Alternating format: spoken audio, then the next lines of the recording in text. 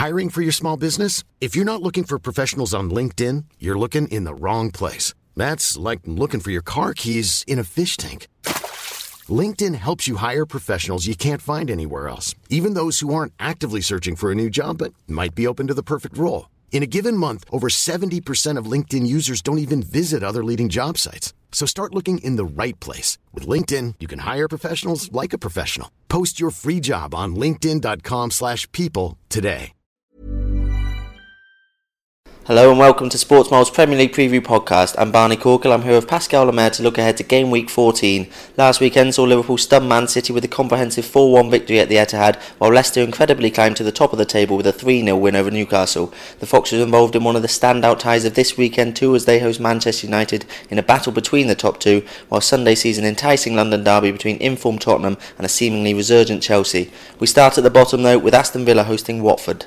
Pascal, will start with the home side, bottom of the table after another hammering last time out against Everton. Yeah, it was Remy Gard's first loss, wasn't it? Because in his first game they hosted Man City and they did really well to get a goalless draw in that game, but then going to Everton, Everton started to improve in recent weeks, especially, Lukaku, he's looking good, he got 2, Barkley got 2 as well, and to be honest, they were never at the races really. I think quite a few people, we even thought, when we tipped it last week, we thought maybe they might give Everton a bit of a fight. We thought Everton probably just edged quite a tight game, but it wasn't like that at all. They completely run them rag. Richardson in particular had a really torrid time against Delafeu, who has been in great form in recent weeks, you have to say, and they lost Amavi to that injury over the international break, and maybe that they're maybe missing him a bit already there, because Richardson, he's lost his way in recent years, and he just looks completely outclassed by a young player who formerly at Barcelona, completely outclassed there. And to be honest, they didn't really do much against Everton, completely deserved to lose that, and like you say, still bottom of the table. And that was a real reality check there for Gard, because he started so well with that point against Villa, and then that's more like the Villa we're used to seeing this season. Yeah, we said they were a bit fortunate to get away with a 0-0 draw against City, but still to keep City to a goalless draw was a good achievement. So to then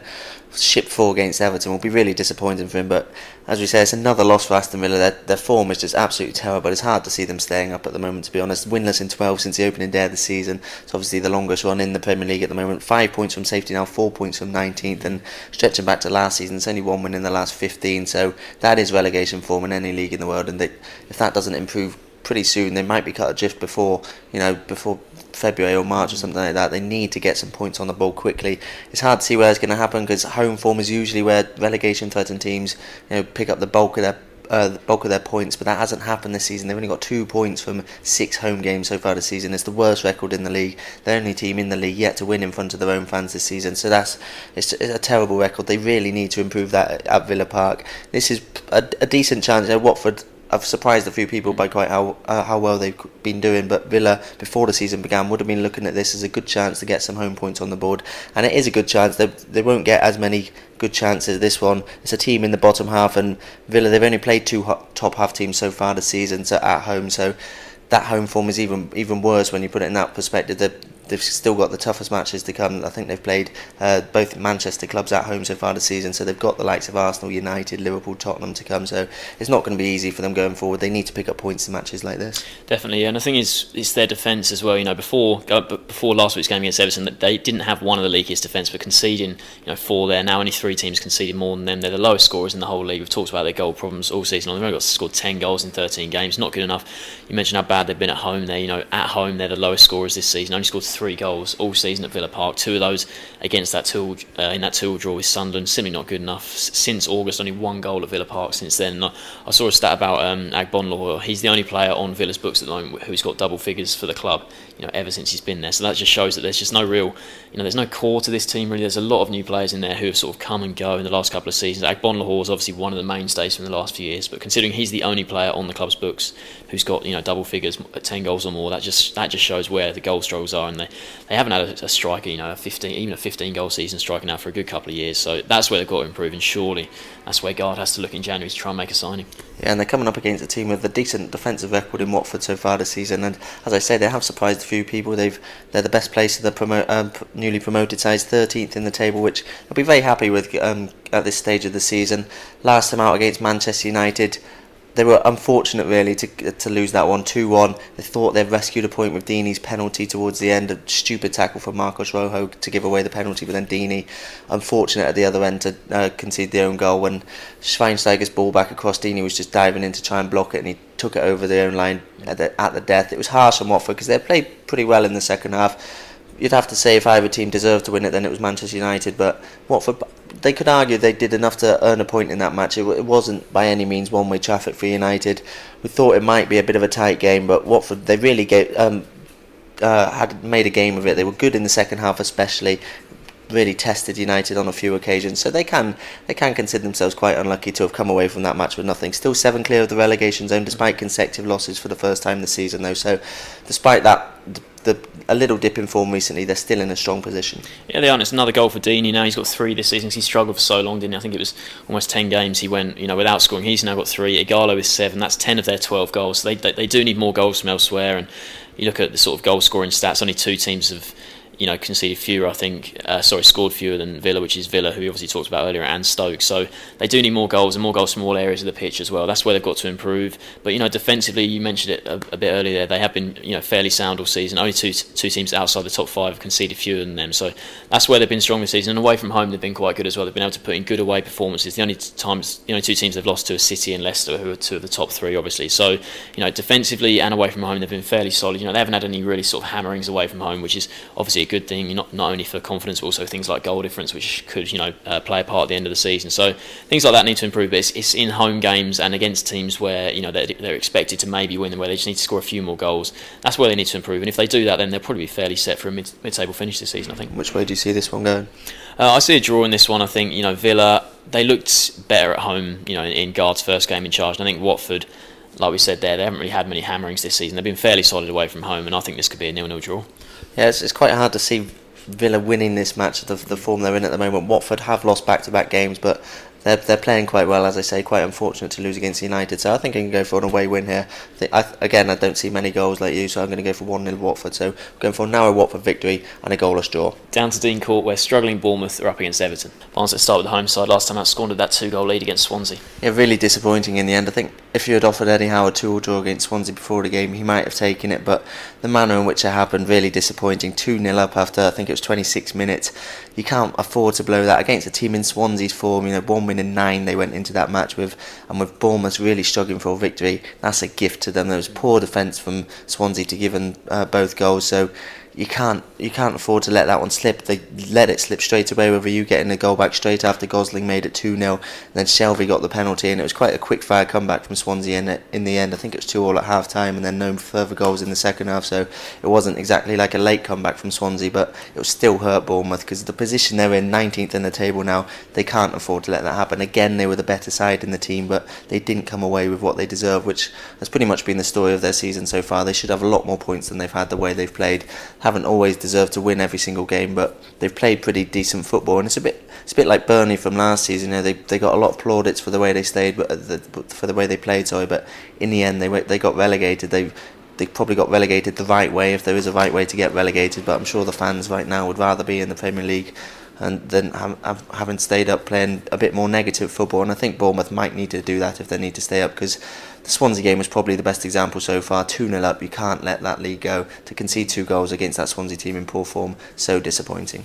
Yeah, they took their chances really well, didn't they? Gosling's goal especially was a really good finish, and then you'd probably say in the second half, after Swansea had got back so quickly, they probably did quite well to get a point out of that, because you would have thought the home side, resurgent like that, they might have gone on to win, but in the end they did okay to get a point, and that ended a 5-game losing streak in all competitions, so that is a positive for them. But when you look at their recent record, it's just 2 points from their last 21 available, still 1 point from safety, so they're not far off. But the way they're going at the moment, you see teams like obviously Sunderland winning on Monday night, and you see other teams improving a bit. Bournemouth, they're going the other way. You do wonder if they're going to sort of start slumping down. Villa going to improve a bit under Remy Gard. They've got some tough fixtures. Villa, I can't really see them getting out of it anytime soon. But the same with Bournemouth. It's hard to see them really moving up the table anytime soon. And you think, we've talked enough this season about all their injury problems and all that kind of stuff, but are they going to be able to spend much money in January? They're still quite a small club, aren't they? So is there that many funds there available to spend money in January? They do need to, you feel, because they've lost so many key players. You got the likes of Mark Pugh, who's a big player for them, Lee Tomlin, their doubts for this game as well. They've just got so many problems, and even though you've got players like Richie who are impressing at this level, it doesn't seem like it's going to be enough at the moment. And you mentioned a couple of doubts there. Artur Boruc is also a doubt for this weekend, which, considering their defensive record so far this season, could hurt them. They've got the worst defence in the league with 27, and as you mentioned, we've talked about their injuries, but most of them are going forward, likes of Wilson and Grade, or two key attacking players being injured. Mings has been injured as well at the back, but he wasn't even in the team really. He wasn't a regular starter despite his big money move in the summer. He wasn't a regular starter before he got injured, so they haven't had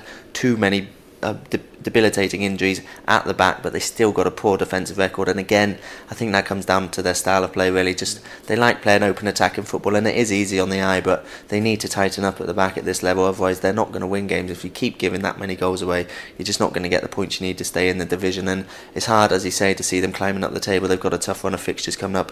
This game against an in-form Everton is obviously a very tough one. Then after this they got Chelsea and Manchester United in the next two games.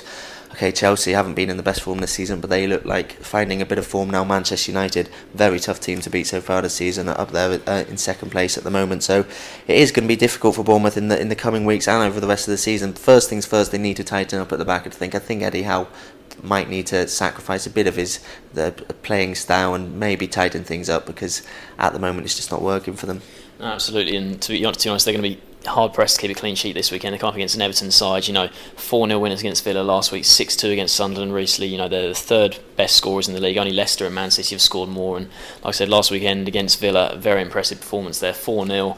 I mean, we thought maybe Villa might cause them a bit of problems. Remy Gard would go there and try and shut up shop, but it didn't work that way at all. Lukaku and Barkley both with a brace. There's been goals all over in recent weeks. Delafeu's been playing really well. He had another great game down the right. Kone's coming with goals. He didn't score last weekend, but he's playing well. The whole team looks like it's playing very well. Barkley was back to form after some disappointing performances, I thought, for England over the international break. And obviously Lukaku, he's one of the informed strikers in the whole league. Him, Harry Kane looking really, really good at the moment. And Lukaku joined Fowler, Owen, Rooney, Ronaldo.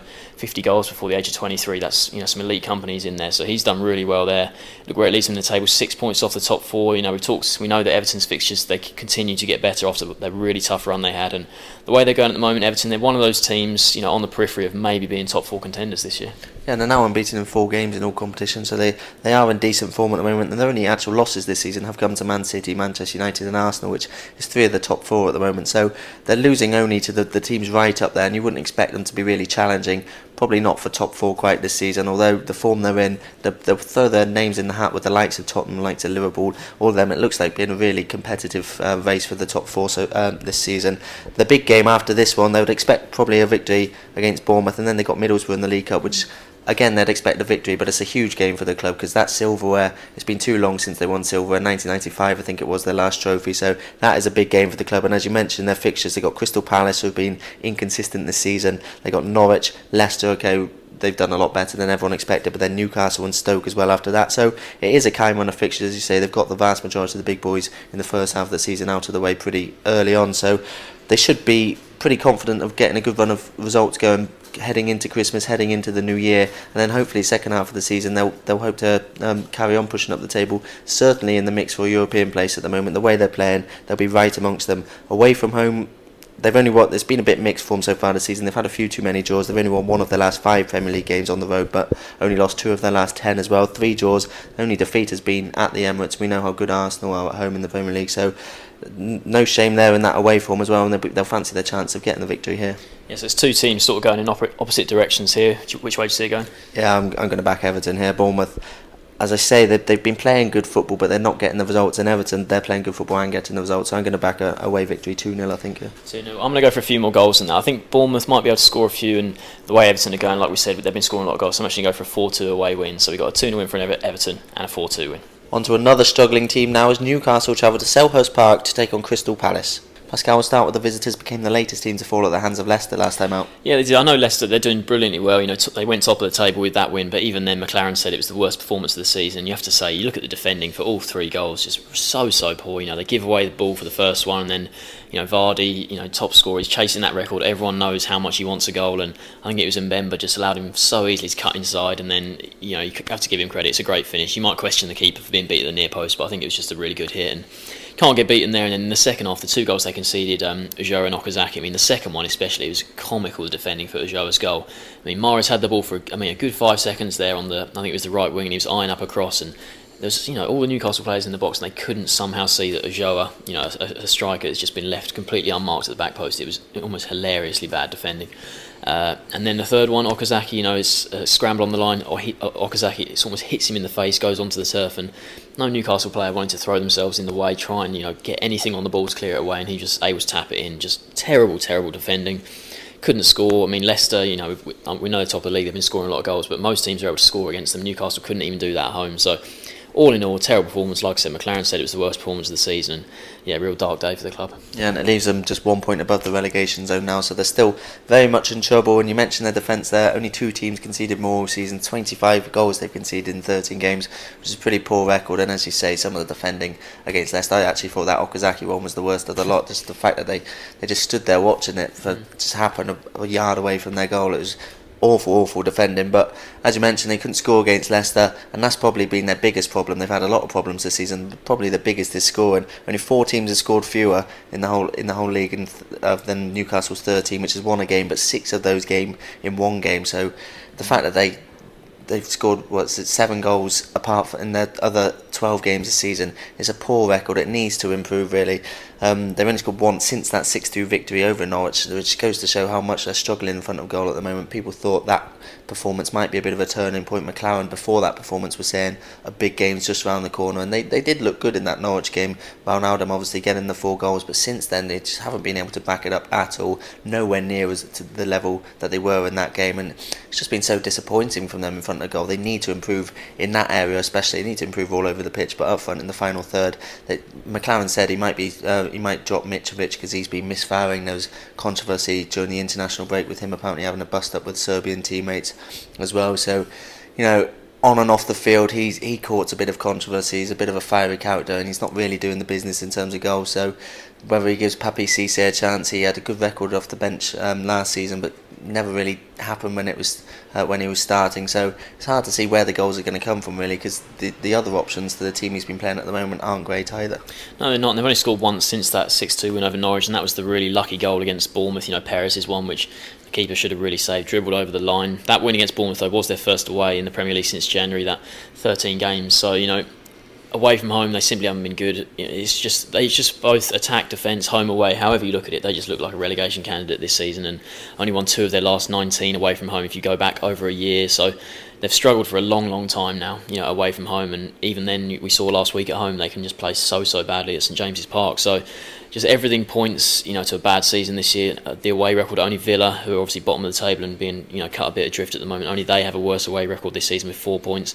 Newcastle scored only 2 away goals. That's 5 fewer than the next lowest in the Premier League. So away from home, they're not scoring. They're not keeping teams out. Just everything at the moment. Something really needs to change for Newcastle. I think they need a good run of form. Maybe a couple of wins, a draw. They need an unbeaten stretch. Some new players to come in January, because at the moment, you have to say that they're probably one of the 4 or 5 teams who you think would be there at the end of the season in the relegation battle. Yeah, but they are coming up against the Palace team who have been very inconsistent of late. They lost to Sunderland on Monday, Newcastle's North East rivals, obviously, and they're down there with Newcastle at the bottom of the table. So that might give Newcastle a bit of hope. For Palace, which hasn't really been good enough since a promising start to the season. They won 5 of their first 8 games of the season, but only won 1 of their last 5 now. So consistency has to improve. They have put in some impressive performances, but the win against Liverpool was a big one, and that followed a draw against United. So that's 4 points against 2 teams expect to be challenging for top 4 Champions League football next season. But then they're going forward to that home defeat against Sunderland, so they need to back up those good results with results against teams they should be beating. We've mentioned before about how they're perhaps better suited to playing the bigger teams with the way they play on the counter-attack, the players they've got, but they need to find a way to beat the teams that they should be beating. Against Sunderland, you can look at defensive errors. The ultimate reason they lost the game, obviously Scott Dan, a bit of a miscommunication with his goalkeeper. He seemed to be more intent on blocking off Defoe, and then Defoe just got round him and finished it off like he's made a career out of doing. So it was poor defending, but they didn't really do enough to win that match. It should have been a match they went into thinking that they would come away with all 3 points, considering the form Sunderland won. So a really disappointing result. I think this season now they've won 6 and lost 6, which goes to show a bit of their inconsistency. And Pardew, he needs to sort that out if they are to push up towards the top 6, 7, 8 place in the table. Absolutely, yeah. And we talked last week about the upcoming games, Sunderland and Newcastle both at home, and we thought it's a real chance for Palace here, 6 points out of 6, especially after, like you said, those good results against Liverpool and United. But after now losing to Sunderland on Monday night, it could be quite nervy there on Saturday now against Newcastle, because we've talked in the past, it's been about a good year now. Palace just haven't been as good at home as away from home. They've only won 1 of their last 5 Premier League games, losing 3 of those. They've won none of the last 3 and not scored in the last 2 home games either, with that 0-0 draw against United and the defeat to Sunderland on Monday. So at home, simply not good enough. They've had some amazing results on the road this season. Credit where credit's due there, especially under Pardew. But they have to, if they really want to. I mean, they're sitting 10th at the moment, right on the periphery of dropping back into the bottom half. If they want to become a solid top half team, they've got to improve at home. Defensively, you would credit them. They've only 4 teams have conceded fewer this season in the Premier League. But like I said, they're not doing enough really to warrant being a top half team. They're the lowest scorers in the top half. Only scored 14 in 13 games, and maybe that's down to the fact they haven't really found a number 1 striker this year. Connor Wickham was signed. He hasn't really done too much. Dwight Gale's had his injury problems, and in a lot of games this season they played all of their wingers and sort of playmakers not really gone with a striker. So he hasn't really found that formula there. Whether in January he'll go for another striker or if he'll just maybe persist with what he's got, we'll have to wait and see. And which way do you see this one going this weekend? I'm going to go Palace here. I think Newcastle last week just really, really bad, atrocious in fact in that defeat to Leicester. So I think Palace here, they'll want to bounce back after their defeat to Sunderland. I'm going to back them to win 3-1. Yeah, I thought Palace's home form, as you mentioned, is poor, but Newcastle's away form's even worse. So I think I'm going to agree with a Palace victory. I don't see it being too many goals. I don't see it being quite that convincing, but I'm going to go for a 1-0 Crystal Palace victory. So both going for Crystal Palace wins here.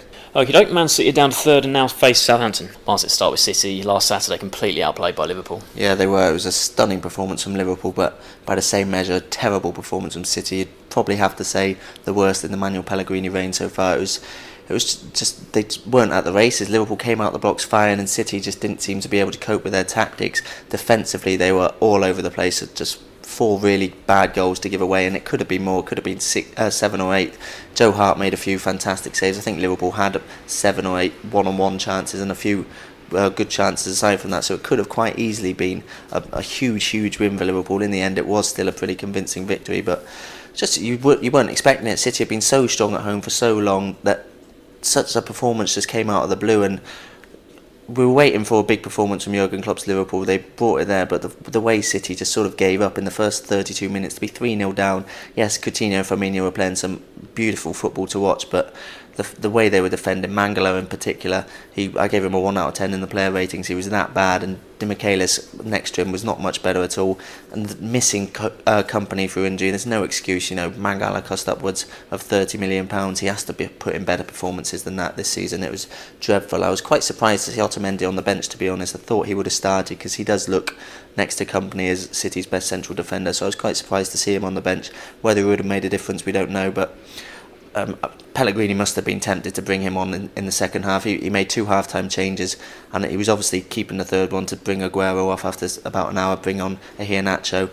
But he must have been so tempted to bring Mangala off in the second half and just give the game up in damage limitation mode. But even at 3-0 down, you thought City might have the ability to make a game of it, and when Aguero scored in just before half-time, you thought maybe a second half comeback was coming, but it didn't happen. It wasn't 100% safe for Liverpool until Skirtle got the 4th round 10 minutes from time, but City, it never really materialised. I think Aguero going off after an hour really hurt them. It might have been a different story had he been able to play the full 90 minutes, but obviously having just come back from injury, that couldn't be the case, and I think his return is probably the only positive they could take from that match. De Bruyne had an alright game. Hart, as I mentioned, made some good saves, but Aguero coming back from injury is probably the only glimmer of hope they could take from that match, because overall it's a dreadful performance and a really terrible result for them. Yeah, they might have Silva back this weekend as well, which would be a huge boost for them. But like I say, Aguero is a great finish from him as well. But in terms of the result and how it looks, that was the heaviest home defeat in all competitions since 2009, in the Premier League since 2003. Because since City became a real top 4, title challenger, their form at the Etihad is usually excellent. Overall, that was their first defeat in 10 games since that 4-1 defeat to Spurs. So in some of the big games this season, you've got teams like Spurs and Liverpool who chasing City. That's who they want to be. They want to be City. Have a Premier League title in recent years in their books, and in those kind of games, they've been completely outplayed in a couple now, and that is really worrying. And you mentioned the performance of Mangala there. I was very surprised to see how bad he was, because at the start of the season, when him and company, they were keeping clean sheet after clean sheet, playing so well together. And like I said about Otamendi, I was surprised to see Di Michaelis starting, because there's talk that he might be going back to Argentina in January, and if he's ready to go back, to his homeland there, you just wonder if he's probably not cut out to be a Premier League quality defender for a title challenger like City. So It is poor from them. They had won 5 home games in a row, so they were doing pretty well at home, and it was just such a surprise to see Liverpool play like that. I mean, I know that in some games this season, Liverpool have been really impressive the way they're hounding teams under Klopp, that sort of style that he's instructed them to play, all of that. But they just didn't seem to run out of energy at all. They just kept going, completely outplayed City for almost the whole game, and it was very, very surprising. City really need to bounce back in this one. Yeah, they do, and we're filming this before the Champions League match against Juventus in midweek. It is a big week for them to bounce back from that. Obviously, such a disappointing result, and this one's not an easy game. Obviously, Juventus away in Turin is about as tough as it gets in the Champions League, so that's a big game. This weekend's a big game, and then they've got Hull in the League Cup quarter-finals next week as well on the Tuesday. So it's another big victory, a big game for them if they want to get some silverware under the belts early on this season. They've got a decent record in the League Cup in recent years, so that'll be a good chance for them to get back on track in a game that they should really win. But they have still got the best home record in the Premier League. We can't really forget that. They have been. It looks like an anomaly of a result against Liverpool. They'll certainly hope that is the case. But they have, as you mentioned, already lost 3 home games this season in all competitions, which is more than we're used to seeing them losing in recent years. They have scored more goals at home than anyone else in the Premier League this season as well. So it's not all bad for them, but certainly that Liverpool result will take some getting over. The players coming back, you mentioned Silva there, they should help him get over that. Silva could be back for the Juventus game in midweek, but if not, he probably will be back for this weekend, which will be a huge boost for them. He's been out for quite a while now, and with Aguero coming back as well, those two link up so well at the back. We mentioned Kompany's absence maybe being a big factor in the Liverpool defeat. He should be back soon as well, so that'll be a big plus for them. Those returning players, arguably their 3 best players, even when Yaya Touré's on form, those 3 are probably the core of the team, the spine of the team. To get them back will be a huge boost and will certainly help them get over that Liverpool defeat. Absolutely. Moving on to Southampton, I think Ronald Koeman, he'll certainly look at the 3 times City have lost at home this season: West Ham, Juventus, Liverpool. We'll try and take something from that, but as for their result last week, it was a 1-0 defeat at home to Stoke, a disappointing result out. Their first defeat in 9 games in all competitions, so it did stop a good run they were having there, 8 unbeaten, and certainly, I know Stoke in recent weeks being very good defensively, keeping a lot of clean sheets, but I mean, you have to say credit to Stoke. They took the lead inside 10 minutes, good finish from Bojan, and then after that, Southampton didn't create too much. It was just a very good defensive performance from Stoke, and you have to say that a lot of bad things coming out of that game. Pella, he's usually excellent at home. Southampton, usually very, very good at St Mary's, usually have no trouble scoring goals. They couldn't break Stoke down.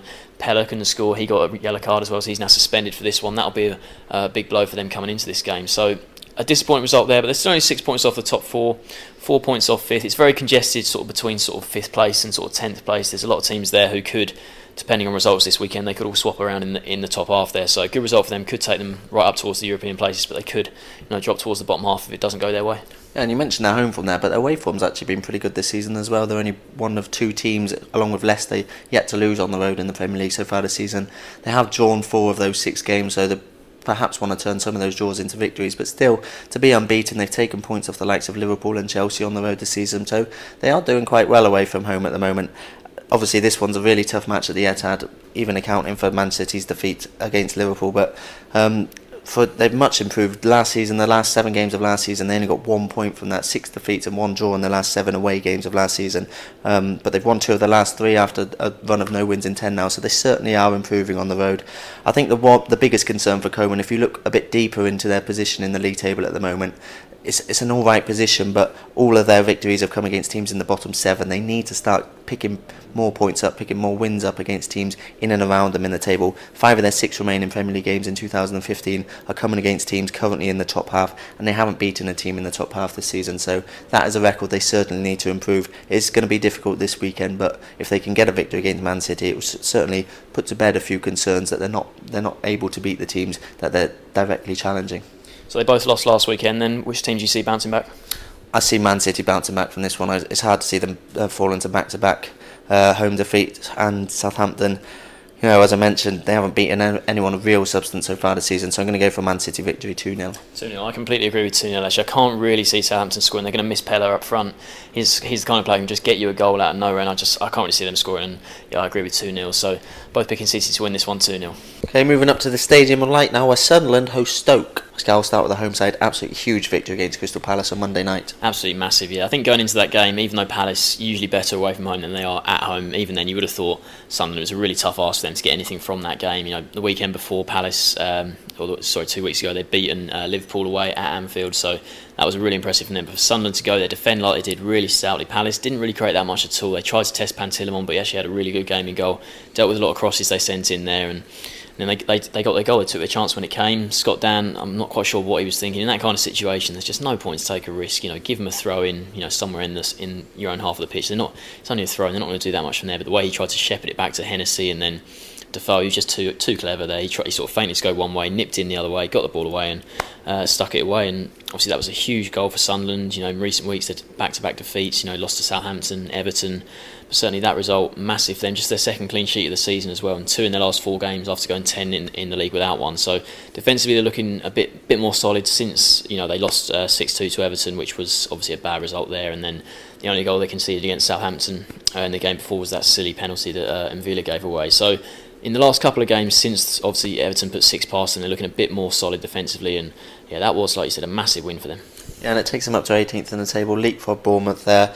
Home form is still an issue for them. They've only won 1 Premier League home game all season.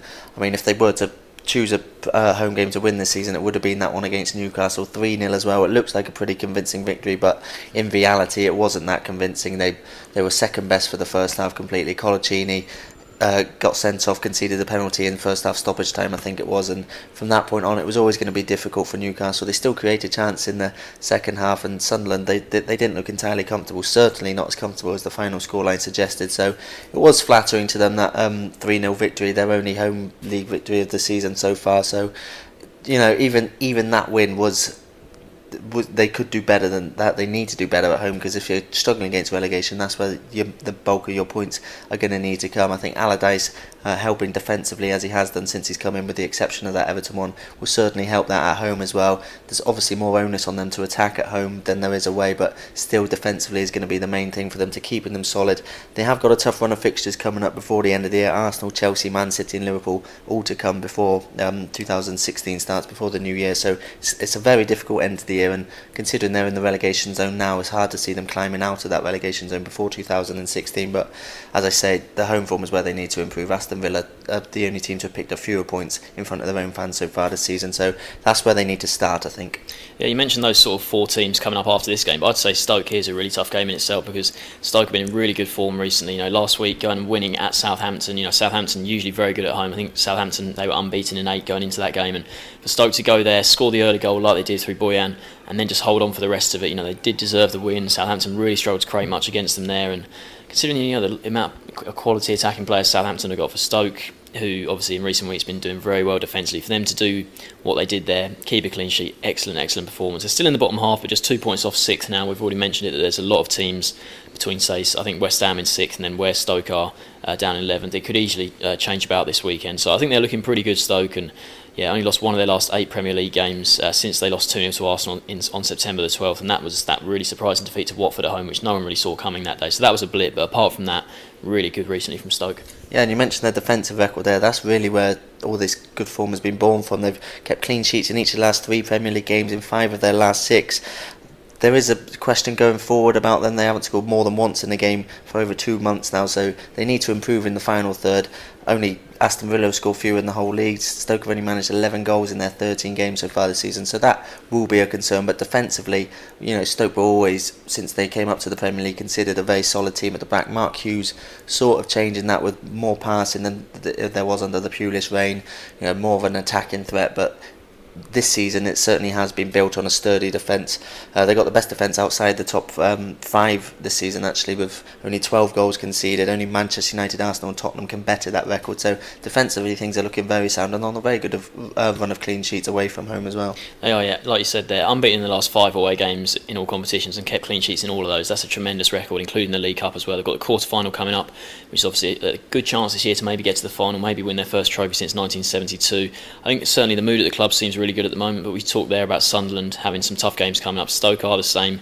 They'd view this one against Sunderland as a very winnable game, maybe getting to the top half, but then their last 5 games of sort of the half season running up to the new year, they've got City, West Ham, Crystal Palace, Manchester United, Everton, all teams currently in the top half, but some of those, like Palace, West Ham, they're the sort of teams above them at the moment that they'll want to leapfrog and take their place in the top half, really. So looking really good. Only lost 1 of their last 6 away games in the Premier League, won 3 and lost none of the last 4, kept clean sheets in the last 4. That's their best run in the top 5 since 1969-1970, so the way they're playing away from home at the moment, very, very solid. You said, their attack needs to improve, but if they're defending this well, nicking the odd goal, you'd probably say their attack doesn't need to improve that much because teams can't score against them. And which way do you see this one going? Yeah, I've got to say Stoke here. Sunderland, it was a really good result on Monday against Palace, should give them a big confidence boost, but the way Stoke are playing, we've talked so much about their defence. All the stats regarding Stoke's defence at the moment are just tremendous, so I think Stoke will edge this 1-0. It's quite a difficult one to call, I think. Like you, I don't think there's going to be too many goals. I wouldn't be too surprised if Sunderland nicked a draw. I was thinking of going for a 1-0 Stoke win, but I think I'm going to go for a draw here. I'm going to go for 1-1. So we're going for 1 draw and a Stoke victory.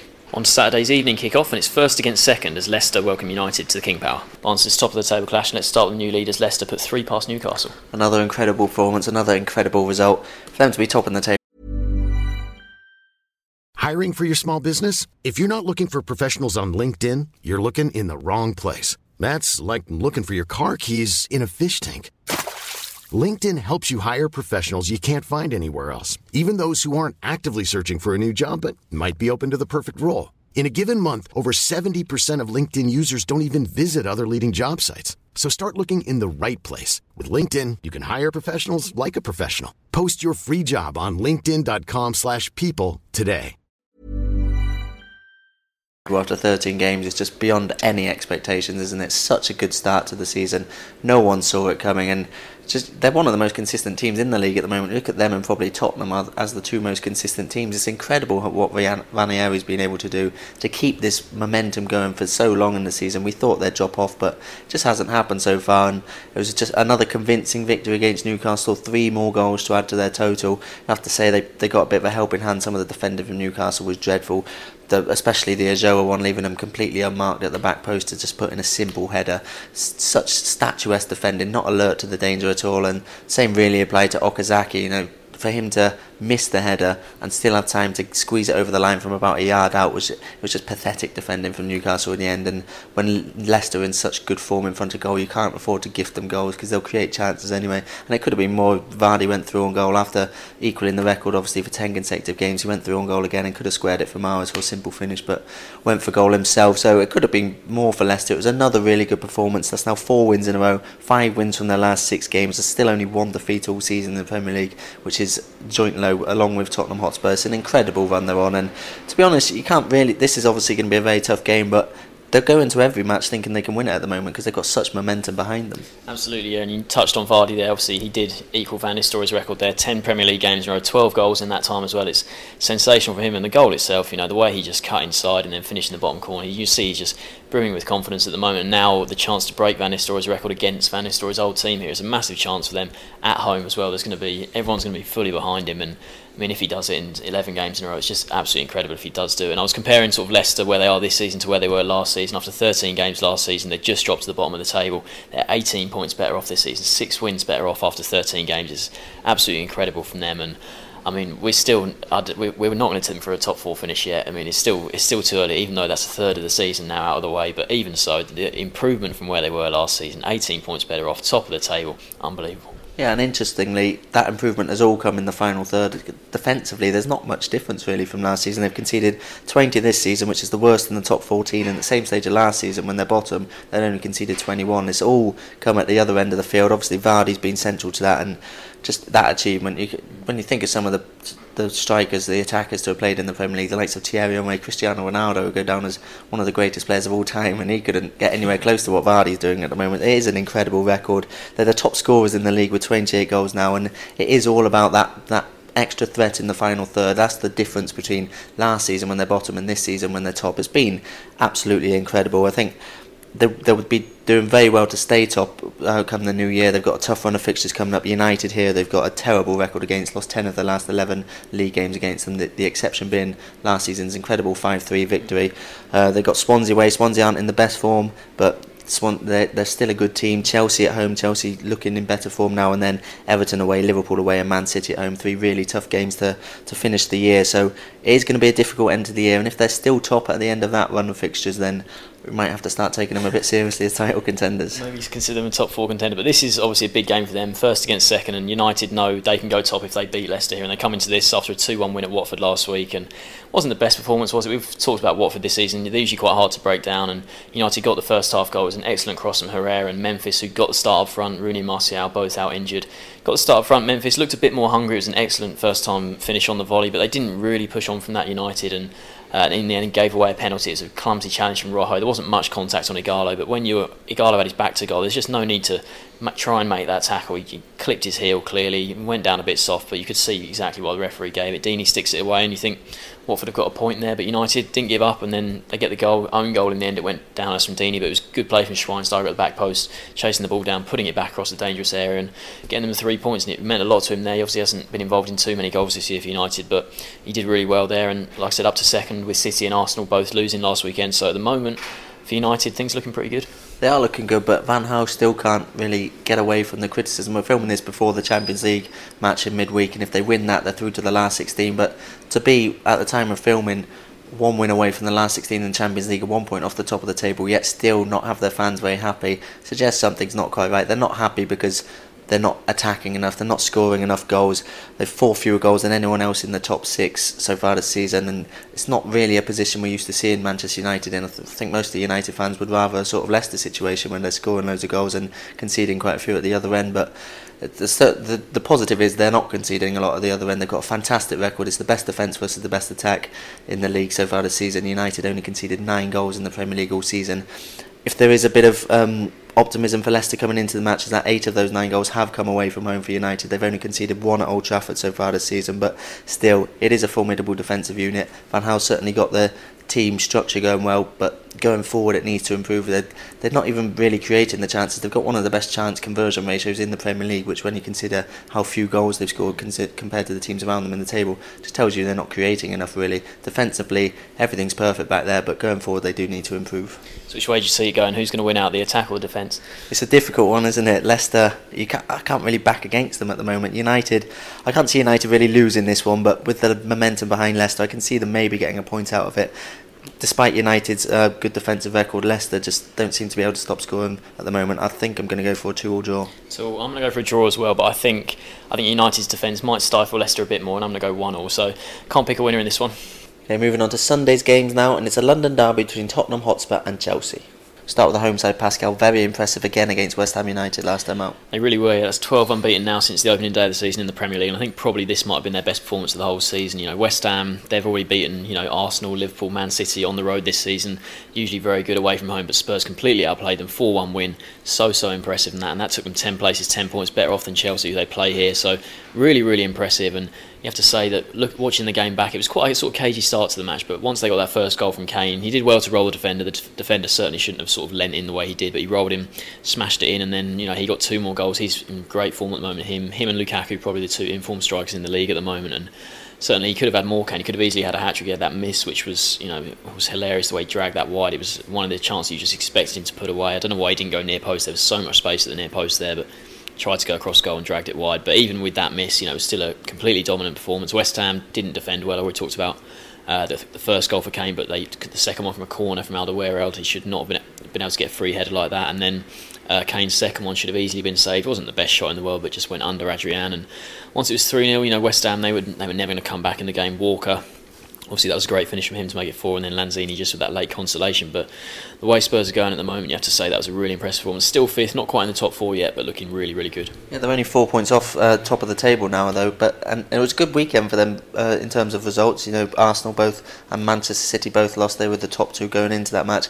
Leicester and United obviously won, overtook them to be the top 2 now. But for me, Tottenham could be dark horses for the title at the moment. I'm surprised not many people have mentioned them in the title race, because they're the most consistent team at the moment, and no one's really putting themselves forward as the favourites so far this season. City have looked good in fits and starts, but they're a bit inconsistent. We saw a huge defeat against Liverpool. They've also lost other games this season they'd expect them to win. Arsenal can never really rely on them to be consistent throughout the season. They go through spells where they look unbeatable, but then they lose to West Brom as they did last time out, so they're inconsistent as well. Leicester are consistent, but you'd expect them to drop off. United haven't really convinced so far this season, despite getting the results. They're not playing too well, and they're not entertaining fans. The performances, they're not really title-winning performances. Tottenham probably look the best team at the moment in the league, so I think I'd put them as dark horses for the title at the moment if they can keep up this run of form, because they're looking like a very good team, a very good unit, a young team as well, which is important. We thought after they sold Gareth Bale and changed so many players, such a big overhaul of players. There was a couple of seasons where they looked disjointed and all their players were trying to gel, but they look like they finally have started to gel now. Lamella's finding a bit of form, working well with the likes of Eriksen. When you bring Ali and Dyer into the middle, they've started their Tottenham careers really well, especially in that defensive midfield role where they look at home there. So they've got a very good team throughout. I think looking ahead to this weekend, it's going to be tough for them because they've got an away trip to Azerbaijan in the Europa League on the Thursday. It's their longest ever European trip, so it's uncharted territory for them. And then they're coming back and playing on the Sunday at 12 p.m, a very early kickoff as well. So that's going to be difficult for them. But certainly their results so far this season, their performances so far this season, everything's looking positive for them. Yeah, we talked about Dele Alli, who's really come to the fore this season, but he did pick up his 5th book in that game, a silly one for him to pick up as well, and Pochettino was angry about it actually after the game. He didn't seem to, I know Ali's a young player and you thought maybe just let him off for that, but Pochettino really did say, I'm not happy with him, he should not have picked up that booking, because clearly he wanted him to be playing in this game against Chelsea. It's a big game. I know there's 10 places between the two, but it's a big London derby, so Ali's going to be out, but there is a boost at Lamela. He was out suspended last week, so he'll come back for this one. So maybe they'll change the system a bit. Lamela go a bit further forward, maybe drop someone back in, like a Dembele could maybe come back into the more defensive role alongside Dyer. But certainly, like you said, Spurs do look very good at the moment, and they'll certainly take heart from this game last season. We all remember, I thought it was one of the games of the season last year, 5-3 on New Year's Day at White Hart Lane. It's when Kane, he scored 2 cracking goals in that game. He was phenomenal in that game, and if he keeps going the way he is, I think he'll think he can score against anyone, even though Chelsea, last couple of weeks, they have been good. And you mentioned about the Azerbaijan thing there, Chelsea, they went to Israel, but that was on Tuesday, so they've had 2 more days rest, and like I said, it is an early kick-off on Sunday, and it could play a part. Yeah, and you mentioned that New Year's Day one, Chelsea were top of the table then and looking almost unbeatable. City was coming back, but then Chelsea powered on towards the title and rather cruised towards the title. Completely different scenario this time around. Chelsea have been so poor this season, as we know. The shoots of recovery are there in the last few games. They played better. Unfortunate to lose against Stoke before the international break. Probably should have come away with that with at least 1 point, probably all 3 points, but the performance was there. It was much better. Same against Norwich last time out in the Premier League. Another 1-0 win, narrow victory, and you'd say defensively Norwich could have done better with the goal they scored, but still it was a better performance and they deserved it. Midweek in the Champions League, 4-0 winners. I think that scoreline flattered them a little. Maccabi Tel Aviv are the worst team in the Champions League in group stages. They've got the only team without a point. They're the lowest scorers. They've conceded most goals. So Chelsea were always expected to come away with a win there, even with it being away from home. They made it a bit more difficult than it needed to be, though. They were completely on top in the first half, controlled the game, dominating possession, got the goal through Cahill. A little fortuitous because the keeper made a fantastic save to turn it onto the post, and then it was simple for Cahill to stab home, and then Tal Ben Haim gets sent off stupidly against his former club, and you think the floodgate's going to open in the second half. You think it's going to be an absolute hammering because Chelsea had been that dominant without really creating too many goal scoring chances. They had been dominant. You thought the goals were going to come, but second half Maccabi were better than they were in the first half. They played better with the man disadvantage, and Chelsea will be annoyed at how many good chances they let Maccabi have when they should have been comfortably dealing with them defensively and just killing the game off. It took till the final 20 minutes for them to get those last 3 goals. Willian really killed the game off with the second. Another free kick for him. He's fantastic from set pieces so far this season. Probably been Chelsea's player of the season. He was man of the match again last night. So in the end it was a comfortable victory, but Mourinho, he wasn't happy. He hauled Hazard off after a misplaced pass. Hazard also, there was one moment where he didn't do his defensive duties, which we know has been a bit of an issue with Mourinho already this season. He also wasn't happy with Costa in the first half with his movement. So I think Mourinho's, despite winning 4-0, will probably be less happy with that performance than he was with the one against Stoke when they lost, and Norwich when they won only 1-0. Yeah, and you mentioned Hazard there. It's only 1 goal in 20 appearances in all competitions this season. Just complete shadow of the play he was last season, but positive for him. He has scored in his last 3 Premier League games against Spurs, so he does like playing them. So maybe this game is a chance for him to get back to form. But you mentioned the Maccabi result there, but they're not even through after that game because Kiev went and won in Porto. That was a real surprise result. Now they've got to play Porto at home, Matchday 6 in the Champions League. That's going to be a massive game, and the way they're going, you wouldn't be too surprised if maybe Porto got something with obviously Kiev playing Tel Aviv in the other game. They're certainly not guaranteed to go through to the knockout stages yet. And back to the Premier League, that win, it did close the gap to City and Arsenal because they both lost. It's 12 points behind them now, 13 adrift of United, and obviously 14 behind Leicester at the top there. So even though they did claw back some ground on the 2 teams, City and Arsenal, who probably the favourites at the moment for the title. There's still a big gap there, 12 points, still a long way to go if they're going to even get back into the title race. And with teams like Spurs looking so good, Liverpool winning 4-1 at City at the moment, there's so many teams even below the top four at the moment who are chasing that top four. Chelsea are obviously going to be one of those if they can go on a really good run, but I think it's going to be really difficult for them to get into the top four, because you mentioned already that Spurs probably a dark horse for the title this year. Liverpool, the way they played against City, they'll fancy a top four place. United looks so solid with their defence, and you'd expect City and Arsenal to still be up there come the end of the season. So I think it's going to be a really exciting race for the top four this season, and I think Chelsea, unless they can put together a string of a lot of wins, they just might get left behind, because there's a lot of other teams looking quite good. Do you see them carrying on their resurgence here? I think it might be a draw. I think Chelsea, they have looked a bit better of late. You talked about even before the international break when they lost 3 in a row in the Premier League, they were looking a bit better in those games, and I think 2 back-to-back clean sheets in the last week, they've looked a bit more solid there. Spurs, even though Spurs have been really good of late, I think the fact they have to travel to Azerbaijan might have an effect on this, and I think it could be quite a cagey affair and we'll go for 1-1 draw. It is a difficult one, isn't it? I think without any midweek football, I'd probably predict a Tottenham win, because they have been in such good form and they're looking like a really strong unit as a team. But as you mentioned, that Azerbaijan thing, it's always difficult to come back from such a long journey in the Europa League, and to have the 12 PM kickoff on a Sunday is going to be tough for them. So I agree with the draw. I think I'm going to go for 1-1 as well. So none of us can separate these two teams. Okay, the second Sunday match is a 2:05 kick-off between West Ham and West Brom. Barnes will start with the visitors last time out. Really impressive win over Arsenal. Yeah, very big victory. I don't think anyone really saw that one coming from West Brom. They had lost to Leicester and United in 2 games prior to that. Obviously 2 teams also in the top half as well as Arsenal. So I don't think too many people gave them a chance against the Gunners, especially as in that game against United they defended so deeply and they only really created that one chance through Berahino. Rarely looked like scoring in that. So to get 2 goals against Arsenal is a big plus for them. Big surprise, bonus points really, to lift them up the table a bit more. You'd have to say that they had their fair share of luck in that match. I think Cazorla missing the penalty late on, big stroke of luck for that to happen, and even the goals, Arteta's own goal, really unlucky for that to happen. There's not too much he could have done about that. Maybe got his body in a bit of a twist at the near post, perhaps could have done better defensively with that, but there wasn't too much in the end he could do to stop turning into his own net. And I think even Morrison's goal to level things up after Giroud opened the scoring had a bit of an element of luck about it. I mean, if he meant it, it's one of the goals of the season, the way he managed to volley that in, but to be honest I don't think he meant it. The way he sort of volleyed it, he seemed to want to get something on it. I don't think he had it in his mind to get that over and into the top corner. So I think there was an element of luck about both of West Brom goals and the Cazorla missed penalty obviously, but they held on. It's a good victory. They don't always have to play their best as long as they can get the points on the board, and that is a big victory. Some bonus points for Pulis. And that was only their second home league win all season, so they haven't really been doing enough at the Hawthorns, and more of their points have come away from home this season, and they've actually only lost twice away from home as well. So they generally have been better on the road, and I think they'll come into this game quite full of confidence, because West Ham, they haven't been great form themselves. I think West Brom might fancy another scalp here, and you look at their recent sort of run of form. You mentioned they played Leicester United before Arsenal. That's 3 of the top 4 they played in their last 3 matches. Now they've got West Ham here, Spurs, who we know are playing really well at the moment, and then Liverpool after that, who are looking good as well. So it's a really, really tough run of fixtures for West Brom, and if they can sort of keep themselves about sort of 12th, 13th in the table where they are now, a good distance away from the drop zone going into the new year, then I think they'll be in a good position, because obviously the fixtures will get a bit easier, but as it is, they've had some really tough games. And you mentioned West Ham's form at the moment there.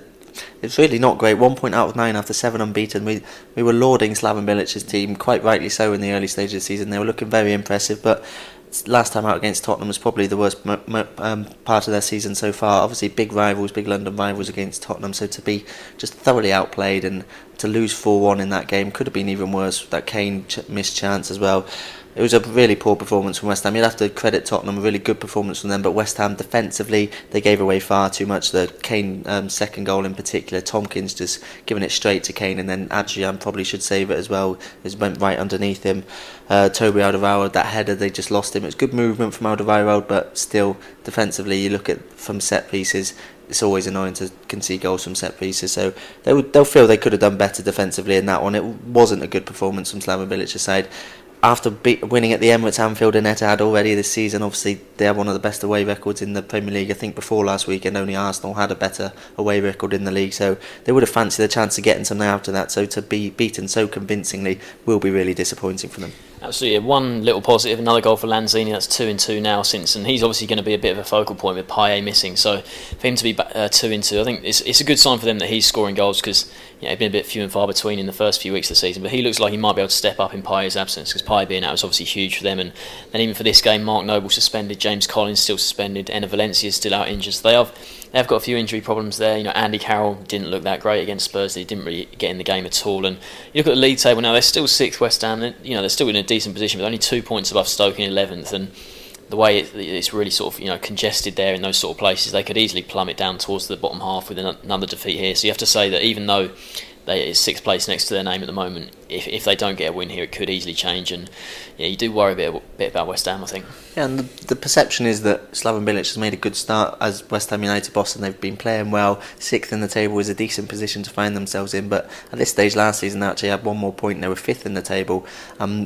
Sam Allardyce last season went into the season with a lot of pressure on his shoulders. We thought a few poor results to start the season and he would have been gone. The owners seemed to want him gone, but they stuck with him that season, and they couldn't really sack him after he made a really good start to the campaign, and they brought Bilic in to improve things. They have been easier on the eye, you have to say that, which is probably the main reason David Gold and David Sullivan brought him in. So that's been a plus for Slaven Bilic's side, but they're worse off than they were under Allardyce at the same stage of last season. Obviously, they went on to finish 12th in that, which they want to avoid happening this time around. You always expected them to sort of tail off as the season wore on last campaign, but this time they perhaps look like they got a bit more staying power, a bit more about them that would put them in the European places. But as things stand, Allardyce was doing a better job at the same stage of last season. He is, and West Ham, if you sort of say there, if they do really want to get into the European places, this is the sort of game they need to win. Which way do you see it going? Yeah, I can see West Ham getting the win here. I know West Brom got a good result against Arsenal last time out, but as they say, they rode their luck there. West Ham, I can see them bouncing back from the Tottenham one. They're not in the best form, but I can see them winning 2-1 here. 2-1. I'm going to back a draw in this one. Just looking at sort of the recent record between the two, 6 of the last 9 and 4 of the last 5 at Upton Park in particular against the Baggies have been draws, and I just think West Brom might frustrate them a bit, and West Ham haven't looked great of late, so I'm going to go for 1-1 draw. So 1 West Ham win and a draw. Okay, on to Anfield, where it's Liverpool versus Swansea in one of 2 kickoffs at 4:15. Pascal, there's only one place to start. Liverpool, fantastic performance against Man City last time out. It really was. Klopp's had some good performances in his 8 games in charge, especially the one at Stamford Bridge when they beat Chelsea 3-1, but that one against City, the best by a long way, really just supreme against the team that was the league leaders going into that game. I think they had won 5 in a row in all competitions at the Etihad going into that game, so they'd been in excellent form in front of their own fans, top of the table, and for Liverpool to play the way they did, 4-1 winners by the end, a tremendous display. And you have to say the way they started, I think City, they should have expected Liverpool to press high like they did. It's been a feature of their play under Klopp, but it almost panicked City. They made defensive mistakes. He obviously gifted the first goal with a Mangalar's own goal. He couldn't get his feet sorted, and a comical own goal there. But even after that, Liverpool really, you thought maybe once they got that early goal, they might have sat back a bit. The complete opposite. They kept pushing forward. They could smell blood against City there, and the likes of Coutinho, Firmino, they really did play excellently. Obviously, both of those on the score sheet. Before half-time, excellent goals again. The link-up play between the midfield and those forwards was superb.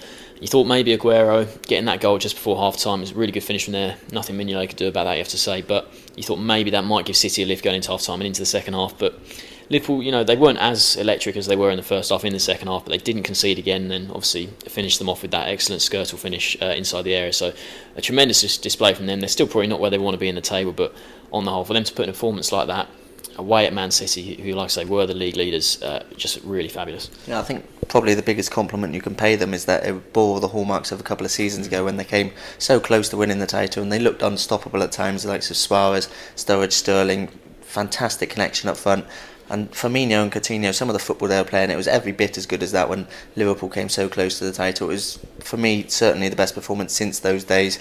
Just the way they blew Man City away in the opening half hour, which was obviously what they did in that season when they were beaten. You think back to that Arsenal game where they blew Arsenal away inside the opening stage. It was more the same in this one, 3-0 up inside 32 minutes. The game pretty much dead and buried then, although as you mentioned, when Aguero got the goal back, there might have been a few nervous Liverpool fans about, but it was such a good performance. And the 4-1 scoreline in the end probably flattered it, Man City, if anything. Liverpool could have had 7 or 8, and that's no exaggeration because they had some fantastic chances. Joe Hart had to make 3 or 4 one-on-one saves, big saves to keep it somewhat respectable for Man City.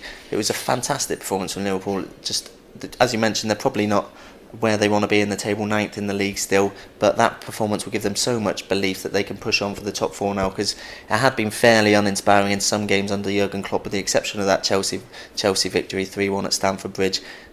He hadn't made the real impact that people thought he might make. But that was really the performance everyone was waiting for under Klopp, and if they can replicate that a few more times, then certainly they'll fancy their chance of getting the top four place, because while it is a competitive top four race at the moment, the likes of Tottenham in there, Everton improving, Chelsea you probably expect to come back in there. No one's really taken charge of the Premier League this season, which is shown by Leicester being top of the table, so they really fancy their chance of getting themselves in the mix if they can improve their performances.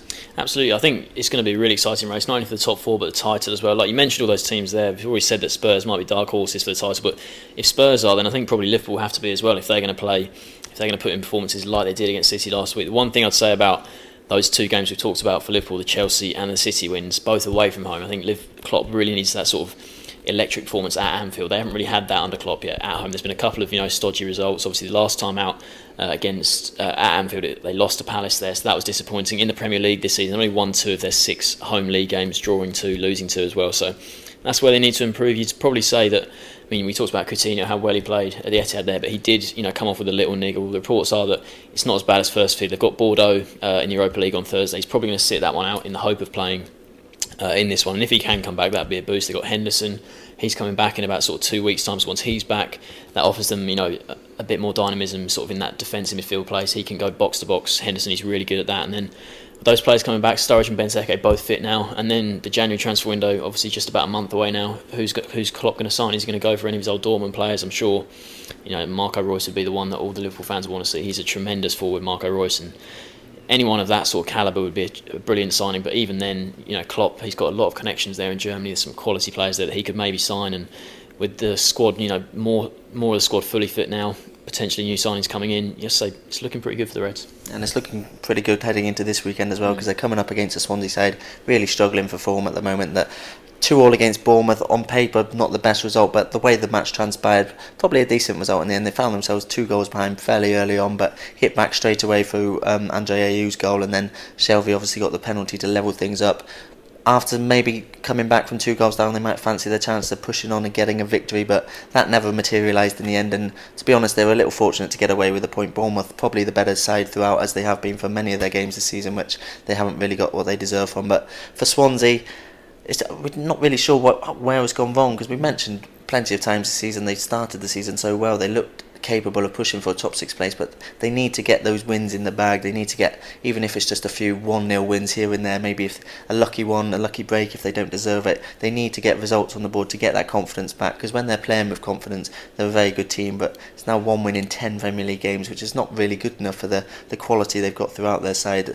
Gary Monk, he tried something different this time around with dropping Bafétimbi Gomez to the bench and bringing Eder in, but Eder hasn't really done it so far since coming in, so he's trying new things, but he needs to find a winning formula sooner rather than later if they're to salvage their season, perhaps push for the top half. Yeah, you mentioned Eder there, that's just, he's got no goal in 13 appearances for Swansea this season. Most of those off the bench, you're granted, but he hasn't really done much. Gomez he hasn't scored in 9 Premier League games after obviously starting really well at the start of the season. It was good to see someone different score. Shelvey got on the score sheet there. He's the only player, not called Gomez, Ayew or Sigurdsson, who's now scored in the Premier League, but then he got booked, so he's now suspended for this game, so he can't play here against his former club, of course, as well. So disappointing there. And you just look at some of the other stats, 5 points. There are only 5 points worse off this season, to be fair, than last season. You think last season was their best ever finish in the Premier League, and the fact they're only 5 points worse off at this stage than they were last season, they can turn it around. And obviously last season was a tremendous effort from them, and even though so they're only 5 points behind, so if they put together a good run, they can get back towards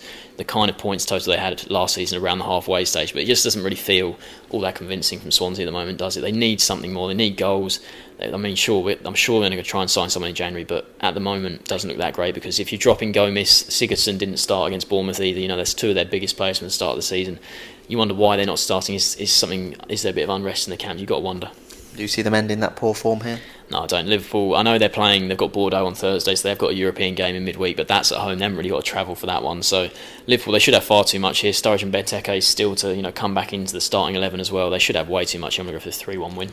completely agree with that. I think Liverpool, on the back of that, they should be flying on the back of that Man City match. It obviously depends a little bit what happens. Bordeaux, maybe that might stunt their momentum a little bit, but you can't really see them not winning this match. The form both sides are in, so I'm going to agree with 3-1 as well. So we're both going for fairly comfortable Liverpool victories here. And finally, we're off to Carrow Road for Norwich against Arsenal. Once to start with the visitors, dropped to 4th with that shock defeat to the Baggies. Yeah, really disappointing result that one as well, especially coming off the back of 5 straight wins and then the draw in the North London derby against Tottenham, which was a decent draw. Tottenham probably deserved the win. They were the better side. Yes, it came at the Emirates, but Arsenal, they would have been fairly content to come away with a point from that match. So to lose against West Brom, who themselves have been in pretty poor form going into the game, really disappointing result. They had the chance to go top of the table in that match as well, with Man City not playing until later, and then as it happened, Man City losing against Liverpool, they had a chance to steal a march on them, but now they find themselves 4th in the table after Leicester and Manchester United both won as well. So it was a missed opportunity. They could have ended the weekend clear top of the table on their own, so that makes it doubly disappointing to fall to that defeat. You'd have to say that luck wasn't with them in the match.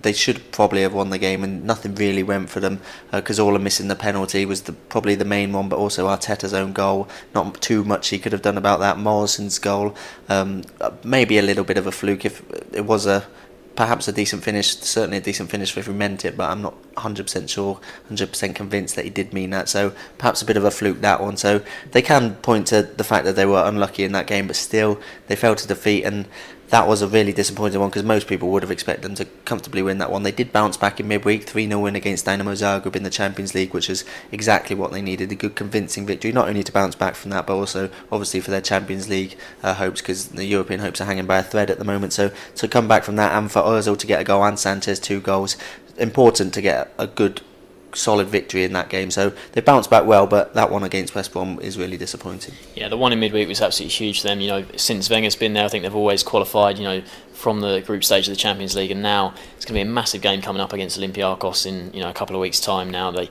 need to beat them either 2-0 or by a 2-goal margin. It's going to be a massive ask for them, because this Olympiacos side, obviously, they beat them at the Emirates. It was a decent performance against Zagreb in midweek, but you'd always expect to beat them at home in that game. And the one against Olympiacos, Olympiacos know they need to be beaten by 2 goals. They're going to set up shop probably, and Arsenal are going to need to put in a superb performance if they are going to go and win in Greece, because it's going to be a really tough atmosphere there, and you have to say it's going to be a tough game. But I think certainly you look at their sort of upcoming fixtures in the Premier League. Norwich here, not doing very well at the moment. Norwich, then Sunderland, Aston Villa. That's their next 3 Premier League games. You probably say all of those, you'd expect 9 points out of 9, but what they can't do, I'd say, is they can't, think, okay, that's 3 wins in the bag already before they even go into those games, and just be thinking about that Olympiacos game, because that is the biggest game of the next sort of 3 weeks for them. But they can't, forget about these games, because these teams, they're fighting for their lives at the bottom there, and I think Arsenal, they just need to be wary about not thinking that these games are already won going into them, because most people would have picked them to beat West Brom last week.